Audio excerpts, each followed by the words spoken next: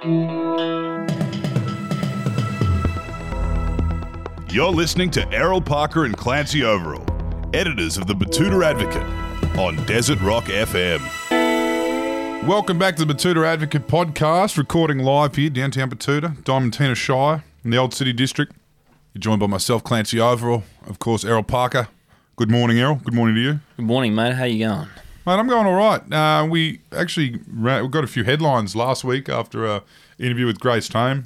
Finally got the Southern media elite to kind of sit up and take notice on some of the good radio we're doing out here in the Diamantina Shire. And we thought we'd follow it up this week with another Aussie icon.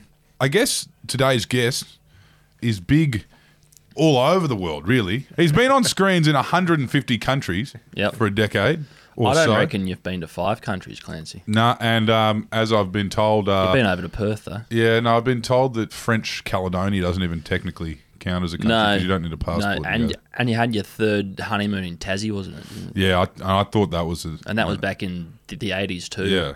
So, I haven't done much travel. Before those Melbourne yuppies ruined it. Yeah, it was back in the With all their days money. of Tassie. Yeah, we were down there.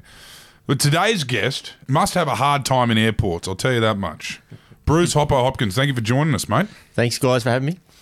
Now, you live down there where you're currently a lifeguard. You've lived down there for about 52 years down there in Bondi, as the old codgers call it, Bondi. And how long have you been a lifeguard? Lifeguard, well, that's it'll be 30 years this September, so it's right. been a long professional career. Yeah. Did you start off as a clubby, or did you? Oh, mate, I did start a little bit as a clubby, early days, and then progressed from there and thought I had a little bit of a talent in the ocean, so I thought I'd continue on. Now, for the people who are driving the tractors, a clubby, I think down there in New South Wales, they do wear the red and gold. And they're a volunteer force, you've got your Army, your Navy, you've got Air Force, and then you've got your lifeguards. Yeah. Where the type of lifeguard that you are now, you're basically paid by the council. That's it, yeah. We get paid by the council, so it's a full-time professional job, and compare the clubbies come and help out on weekends over the summer period, but we're pretty much there 7 days a week, 365 days a year. Is there a bit of an Army Reserve thing going on with the clubbies where they kind of... where they kind of want to march on Anzac Day too. Yeah, mate, they do. They've got their own, these guys, they've all got their other jobs, come down and do their 4 hours once a month and, just want to get down amongst it in the beach. And Have you ever had to rescue a clubby? It's like, yes, mate, I have to say yes to that one. There have been times over the years we've had to rescue some clubbies. It takes them... They're learning as well, so we've all had to do when we were young down there. Yeah, right. So, but you grew up on the beach. Would most lifeguards have grown up on the beach, or do you find those guys that just from a young age are like, no, that's what I want to be? Growing up in Penrith, growing up in, growing up in the bush even. Oh, well, funny story. Most of them, grow up around the beaches because to get that ocean skill, you need to be pretty much around the ocean as a young kid. But we did have a trainee once that came and he was born and bred Penrith. Right. And wanted to be a lifeguard. And he came down, he did the lifeguard traineeship. We had him on for a couple of years and he was quite unique to start with. But we were able to train him to a certain level. So he grew up swimming in the Nepean River between the flags and the Nepean. Yeah, a bit different when they get an 8-foot set on the head in Bondi. But that early skills is something you would see and you'd be able to, I guess you'd emphasise in your field because it's lived and learned, the ocean. You've got to learn it from a young age. And you would see in the people you rescue, a lot of people didn't have that at a young age, didn't have that ocean awareness. Yeah, I mean, you're 100%, growing up, you get used to it. You get thrown out there in the rips and you get taken along and then line up in the surf there and surf back, waves back to the beach. And you get used to all that as a kid. And it's a bit of fun. But, you definitely see people, especially from the European countries, coming over. And obviously Bondi is a big tourist area. And, you see them there and they've got no idea whatsoever. We usually call it the karate chop. And that's usually a few around the Asian countries and in India and that, they seem to do that karate chop pretty quick as soon as they can't stand up. So, yeah. Yeah, right. They're waving around. The Mediterranean as well. Still water. There's no rips down there in bloody Croatia or Greece. No, I'd say the current would be stronger in the Nepean than it would be in the Med. Actually, I was just thinking there's one example. Penrith boy went on to be a surfing champion in the shape of Mick Fanning. He's the only example I can think of. Yeah, no, he ended up being a Mormon. Now, tell us a little bit more about, obviously, when I said before you'd have a hard time in airports, I imagine that's all directly related to Bondi Rescue, a wildly successful Australian television program that has kind of centred around you for quite some time. How did that all change from being a eastern suburb surfer to being on 150 screens around the world?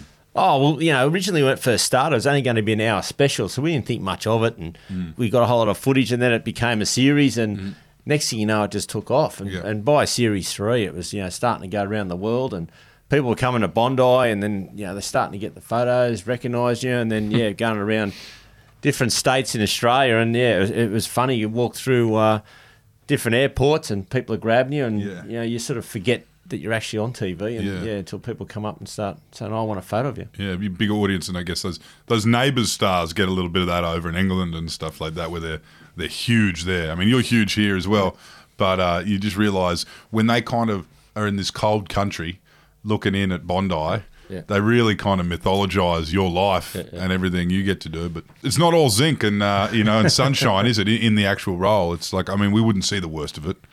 No, I mean, to talk about actually being a lifeguard, it's you see the fun stuff we do, and we bag each other down there, and we get a lot of people think that it's just fun and games, but it's also there's a serious side. There's the side of doing resuscitations, and that can be quite heavy. And the biggest one though is the body retrievals. Obviously down at Bondi we cover the gap as well. A lot of suicides that people don't know off the gap there. That doesn't make TV. No, that doesn't get on TV a lot of the time. No, it doesn't even get put in the media really that often. Yeah, you're first on call with down there off Vaucluse and Dover Heights, right? Yeah, so we head up on the jet ski, which we're only a few minutes away from by jet ski, and the police boat up in the harbour, the police rescue there, that's probably a 30-minute boat ride. So we're the quickest point to try and hold on to the body before it disappears or things happen.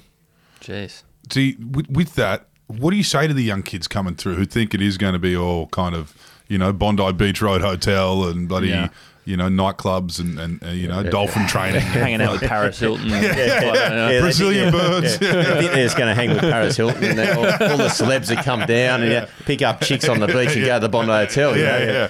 But we explain to them that there's that side of the job, but there's also the part where it gets quite serious, and you'll get body retrieval. We tell everyone that comes on that if you're around for a fair few years, you're going to definitely get a body retrieval, and that's something you got to do. But we've got things in place now where we're training the guys. We all train physically to do a rescue, but now we train mentally. And before we actually get it, so we're prepared mentally when we're going to grab something like that. So is that essentially what your role would be as a head lifeguard, to really do more of, the overreaching training, where obviously everyone who's a lifeguard at Bondi knows how to head out in the surf and rescue person. So it's kind of like your role now is to be kind of a mentor to these young people coming up. Yeah, it's a lot of a mentoring role now, and 30 years of experience, and I've dealt with so many things down there, so... It's now taking on the young guys and not only showing them how to work along the beach and moving the flags along for swimming and how to go rescue people. It's also having that mental side of thing as well, and dealing with the tragic stuff we deal with. 30 years down there. Tell us about some of the Leathermen that were running the show when you got down there. I mean, I'm guessing these kind of mental health programs weren't in place. What were the old original kind of blokes that you met down there like? Oh, mate, the old days, because I started in 91, so the 90s is probably, it sort of changed after the Olympics, every workplace sort of changed a bit, but the 90s was the yuppies came down the hill, didn't they? It was amazing, like the Bondi was wild in the 90s. Oh, it was wild. I mean, you had a lot of people coming down from the western suburbs, and they'd be in their revved up cars, and they'd come on the beach, and they'd be in big gangs trying to cause fights, and I remember the police coming down, and then it'd be on, they'd just pull the batons out, and they'd be belting each other there, and that. And then also, I mean, with the suicides, we still used to go and deal with that. But you'd get them. And I remember my first one, I just had to have an old blanket. Yeah. You know, and we just wrapped that around them, and they made me get in the water and had to wrap it round, and they pulled it back up into the boat, and, you know, you walk away and it's just a pat in the back. And if you had any sort of, you know, oh, geez, that was a bit heavy, and that, that's a toughen up, son. Yeah, you know, yeah. I'll tell you what you need, mate. You need a fucking beer. Yeah. A lot of stoicism, you're saying. A lot of blokes not talking about how confronting that was. Yeah, no one spoke about it. It was just, and they used to, the funny thing was like we used to call it the meat wagon, and these guys used to turn up like in a Mr. Whippy van. Yeah. And they'd come out with the big white coats on, you know, and they'd run across with the stretcher, and the body would go on, because in those days we used to have to bring it out of the water and put it into the first aid room, and the body would just wait there until someone came and picked it up. But these days we're not allowed to bring them back to the beach. We've got to stay out in the water, and the police boat comes and takes them. But yeah, back then they'd run in. So and you'd walk a dead body up a packed Bondi Beach, covered in a blanket. You'd have it in a blanket. Excuse me. On a stretcher, and you'd be walking this thing up into the first aid room. People be watching and looking at it. Oh, it was quite insane. And I remember though when we went out for rescues, and you muck around a rescue board, and a few of the older guys there were as tough as, and they said, never ever let go of the rescue board. We don't care how big it is. You go over the falls, you hang on to it. You lose your rescue board, and we'll see what happens. And I remember a couple of times, you know, you go, I'm not hanging on to that. I'm going to kill myself. Yeah. Anyway, you walk back up, they grab you in the back room, they give you a couple of punches in the hand and said, never do that again. And I'll tell you what, you never did that again. Right. So it was a bit of like rubber hose so there was initiation, and there were hidings and stuff. Is that what you're saying? Oh, there was a lot of stuff back in the 90s that, you know, obviously you wouldn't get away with these days. You know, you probably wouldn't be employed. Yeah. In the 80s and 90s, you know, we had the same thing in journalism, really, you know. But like, instead of doing stuff like that, like the boss would come over and say, all right, Parker, you're coming to lunch with me. Yeah. And out you go, and you'd have 2 bottles of wine each and nothing to eat. And then you'd have to go back to the office, and they'd test you. You know, they'd be like, all right, file a story, back to work. You're just like... Well, there's plenty of pranks back in those early days, you know, like you'd be coming in, there'd be little baby shark be stuck in someone's locker, and prawns put in people's cars in the aircon, so they'd stink it out. And on a 30-degree day, you get in to go home, and it'd just be stinking. Imagine ruin your car. Just ruining someone's car, just for the fun of it. What was the nightlife like down there at that point? Like, that's one thing everyone kind of mythologizes.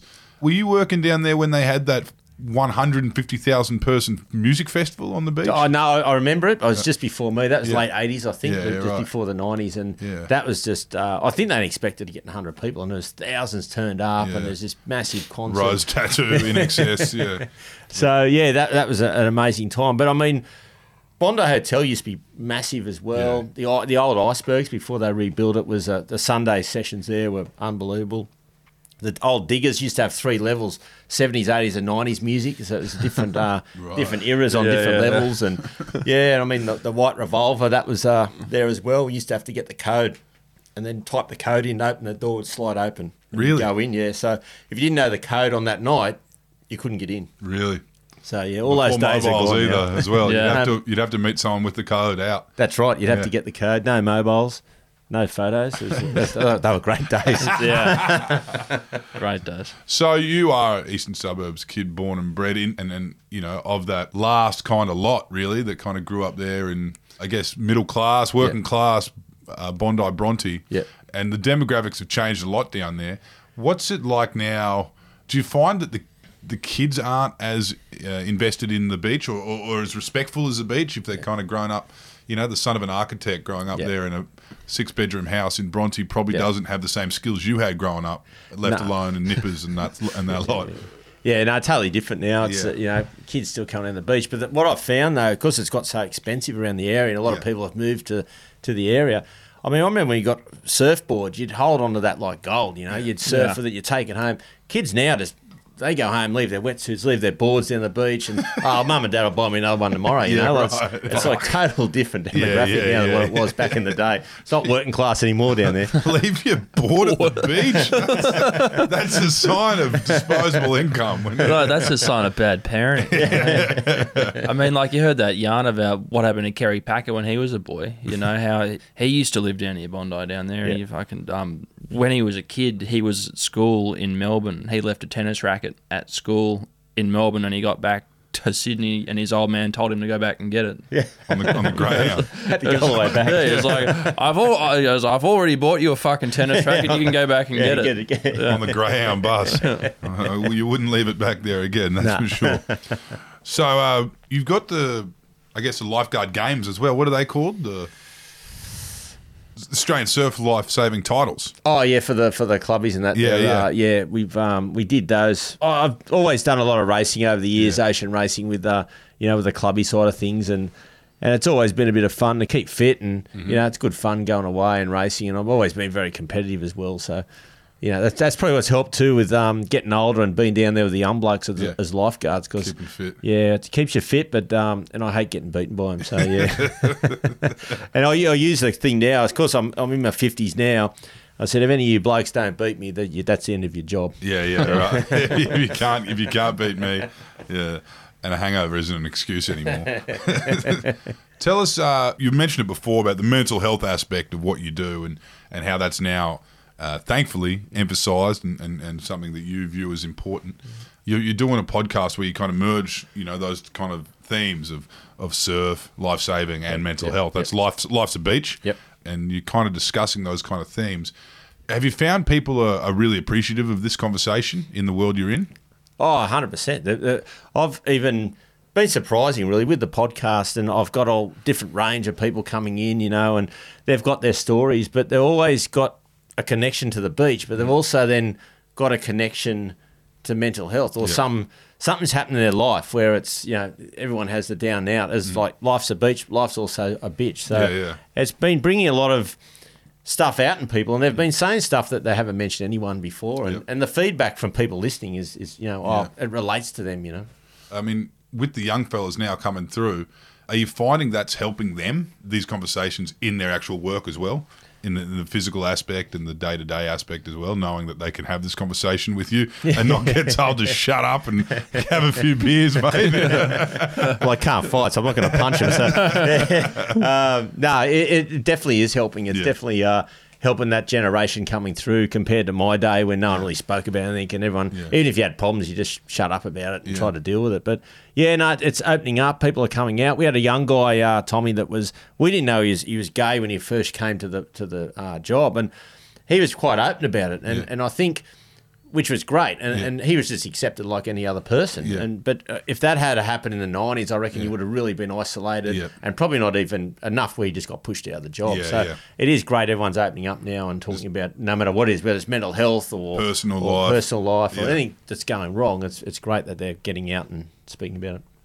Tell us, where's the wildest surf you've seen in Australia? Yeah. I mean, you've been around. You've like, there's some heavy shit over in WA, at Cyclops. I reckon that's the heaviest I've seen in my life. Yeah, that's pretty heavy. Where people are swimming with the flags? With the flags. What would you say is the wildest kind of tourist beach? Oh, look, I think there's times up on the Gold Coast it can get quite heavy, especially with the cyclones. That can get quite mad and dangerous and everything.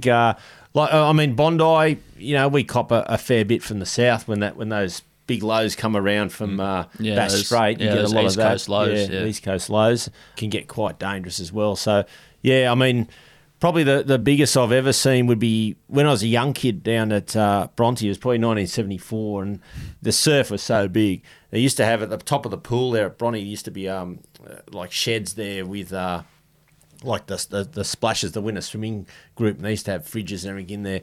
Anyway, by the end of the surf, the fridge was up at the back of the gully at Bronte, so that was one hell of a storm and one hell of a surf. Blew open the sheds. With the 3 blue ducks up the gully. You know the yarn. No, it's funny with kind of surf in Australia because it can change a town if there is surf there. Yeah. Obviously, you got some weird towns heading up central Queensland way where there's, you're living on the water and there's no surf because of the reef. And then you get this one little snippet. The furthest north you can get a wave is probably 1770 for about... Oh, even then you'd be pushing it. Yeah, for about 20k stretch of the beach, you get a few waves. I reckon in there. The last place you'd probably get them is probably on the east coast of Fraser Island, I'd say. Yeah. Before the reef takes over. Yeah, just up there past, what was that, Noosa and that? Yeah, just north of there, before the reef starts.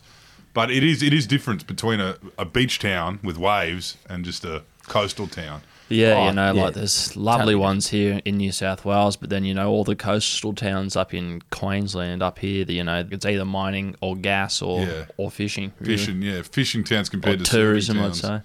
But do you find it's better for the kids if there are waves? It keeps them busy. Yeah, it keeps them busy. Yeah. Some of those fucking Rocky could use a few waves. Bundaberg could use a few waves. Yeah, they could, because I'll tell you what, we go up there have got new Hiluxes, though. I suppose down there in Bondi they got new Beamers. Yeah, that's right. Just drive around in Beamers. But it's, when we get that flat period, sometimes over Christmas, you can get 2-3 weeks of no surf. And the kids go nuts and they try and find other things to do and they harass people and do different pranks on different things at the beach, and and then they hit the drink as well. So they thought, we'll just get on the drink. There's no surf, so surf does help. Yeah.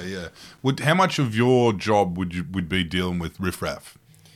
Yeah, we get a lot of that. We get a lot of riffraff we've got to deal with daily. Whether it's older people, whether it's young kids. We just got to try and keep them in control. And but I found we do okay with it, but a little bit different these days. The respect's not there as much as what it was. With kids coming through, so they'll give it back as much as you give them. Yeah. No, well, suppose the kids there would probably, be more inclined to listen to you than say, a cop on the beach in his combat boots. Yeah, that's right. We've got a little bit of respect there to try and angle our way through. Because the other thing, I suppose, we're around there all the time and they've got to deal with us. And also outside of work, we're still living in the area. Yeah. So whereas a lot of the cops that come down, that not necessarily living in the area, so they don't see them as much and not get to local know them. lads. Yeah. Whereas the cops back in the day, you knew them because they lived in the area as well as worked in the area, so it's a little bit different. Coach footy, lived on the corner, drank at the pub. Drank at the pub, they were just always around. Yeah. What do you think? One question I want to ask is, what's the most ludicrous thing you've seen someone do, which has then resulted in you having to save them? Have you seen someone go skinny dipping and or just something?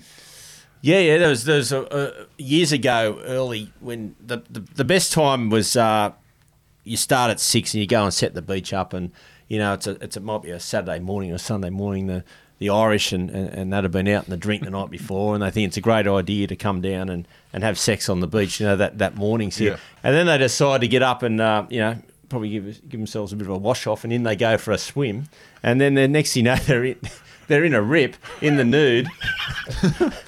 I mean, how embarrassing for all of them, but I guess you've had the Irish down there for decades now, right? Yeah. I mean, they're always around down there with and the English. They love a drink and going all night and turn up on the beach, and everyone loves coming down for the sunrise as well. So there's always people there first thing in the morning.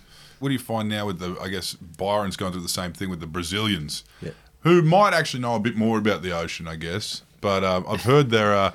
than the Irish. Yeah. Well, than the Irish. Certainly more than the Irish. But the Brazilians are kind of in the surf. They're surfers as well. And they're not as, I guess, well-versed on Australian surf etiquette. You hear stories all the time of a few blow-ups in the surf, especially with some of the more seasoned Maroubra surfers. Well, I mean, obviously the Pro Tour these days, a lot of Brazilians on it, so surfing's really gone wild in Brazil, and they're all coming out here, and we've had that problem across the beaches, and Marubra is one of them, where the Brazilians are. They don't really have the surf etiquette like we do here, so they like dropping in and just taking control of the beaches and dropping in on a couple of bra boys. That's not the best thing to do. It doesn't go down too well. And then they expect to go to the same pub at night and be you're that, and get belted again. And everyone knows jiu-jitsu. So with that kind of surf etiquette, you see it a lot. And it's in all the docos, of course. It's not just strictly Australia, but although Australians are hot-headed in the surf. Have you had to get out there and break up fights? Oh, yeah, there's plenty of times, you've had to paddle out because they've got hold of one person and there's head and they're trying to hold them under, and there's a lot of that used to go on. It's just an unconscious person in the water. No, give me a go. We got to get to them before as quick as you can, because otherwise the next thing is I'm the one that's going to have to revive them back on the beach. So if I can stop that before that, it's a good ththing. But that used to happen a fair bit. There's a lot of local dominance for board riders through Bondi, Bronny, and obviously through Maroubra. But that sort of seems to be dying out now. There's not as much. I mean, you still get people yelling at each other and screaming as they've dropped in, but there's probably triple the amount of board riders out there now, but it's not as localised as what it used to be. Yeah. But what would be, like, say, the etiquette, you know, like if the surf was pumping at south end of Bondi and, you know, and the boys from Bronte or Maroubra wanted to come up and have a surf, like, would they just call you up and be like, oh, do you mind if we come up too? Or would they just turn up and you'd have to, you know? No, just turn up and paddle out there, and then it's like, just you line up and whoever. It's sort of the funny thing though with the etiquette. Even though there's, you know, you line up and there's supposed to be systems on, you know, so you don't drop in and everything. But it sort of ends up back to where the best surfer tends to get the waves. You know, so they used to sit out there and usually they get the better waves. We're not letting some accountant who's lived here for 6 months get this wave. We've got a Leatherman who's been here 40 years, and we know he's going to surf it right. Yeah, that's right. They work. That all gets worked out pretty quick on how you paddle and surf and line up. You just whatever you do, just don't go over the falls your first wave because you'll never get another wave. We're not wasting this wave on a guy called Damien from Balmain. Who has a $2,000 longboard and just goes off the front. Breaks in half. He might come back in 6 months or so. That reminds me that there was that one episode that fucking years ago where there was a guy who was just like that and it was heaving out at Bondi and he was down at the south end and a couple of you blokes were like, oh mate, the beach is closed, mate. And he goes, oh no, fuck you, mate. You know, like, and he comes out, and as he was heading out, you know, like the camera goes out, and then it goes, he is going out, and it zooms back, and two of the lifeguards have their shirts off, like, and they're just like, here we go, and bang, and then they're just like, fuck. You can spot them from a mile. Do people, the nightmare for people who don't know much about the surf is getting caught in a rip and ending up a couple of Ks out. Have you seen that? How far have you had to go out to rescue someone who was alive, mind you, someone who's sitting out there with the sharks and, you know, in complete fear? Yeah. I mean, funny enough, the majority of rips, though, all our rescues are about 20 metres from the shore, 30 metres from the shore. So most rips will just pull across onto the sandbank or where the waves are breaking. So where the surfers are lining up, generally the rip will pull out. You line up and catch the next wave in, you know, because it's got that right and left-hander. So majority are not out past the break. Yeah. But sometimes if they do get out a bit far, it's usually the ones on the... One day we had like on one of the Australia days, they thought it was a good idea to have blow-up thongs and hand them out, you know, the blow-up thongs. And it happened to be a bit of an offshore wind as well that day. And suddenly all these... thongs are starting to blow out the sea with all these people on it, you know. So they're probably the worst case scenarios to get pushed right. And you've got a little out. floaty toy to hold on to. Yeah, that's right. Out you go, and then once you get too far out, they'll you got the sharks coming up and down the coast, so they don't mind that. Yeah. But just before we go, Hopper, probably, you know, what should you do if you find yourself in a riptide, you know, and you're paddling your heart out, you know, and you're not getting any closer to the beach? Yeah. I think most Australians who've been to the beach have had that experience. So what should they do? Oh, look, the best thing we've found over the years is float. So if you float, go with the flow of the water, generally it'll bring you to a point where you can get washed back in or you stand up in the sandbank, and that's something we've been trying to teach people now. So it really, it's been working well. And even our programs we put in, believe it or not, in Thailand, that they're now holding on to 2-litre empty Coke bottles and just hanging there, lying on their back to learn to float. And then from that, they've reduced drowning by 50%. Really? So they reckon floating is the best way of... Yeah. So just don't struggle. Yeah, just struggle. Lie on your back and float. Stay calm, float. Yeah. And either someone will be around to pick you up or the ocean will bring you to a point where you can get back in yourself. So there could be like a couple of blokes out the back who are like, do you need a hand, mate? And you're just like, yeah, mate, that'd be great. Yeah. Usually the surfers out the back lane do that. It's a girl on her back in a bikini. But some sunburned Englishman, don't worry about it. Course I'm okay, you're fucking Aussie. Fuck off. Thanks for joining us today, Hoppo. It's good to know that, you know, the beach is in safe hands down there with you, and the young fellas are as well. And if you are interested in Hoppo's podcast, Life's a Beach, he's got a heap of runs on the board now, some great guests. So you can find that wherever you find all good podcasts.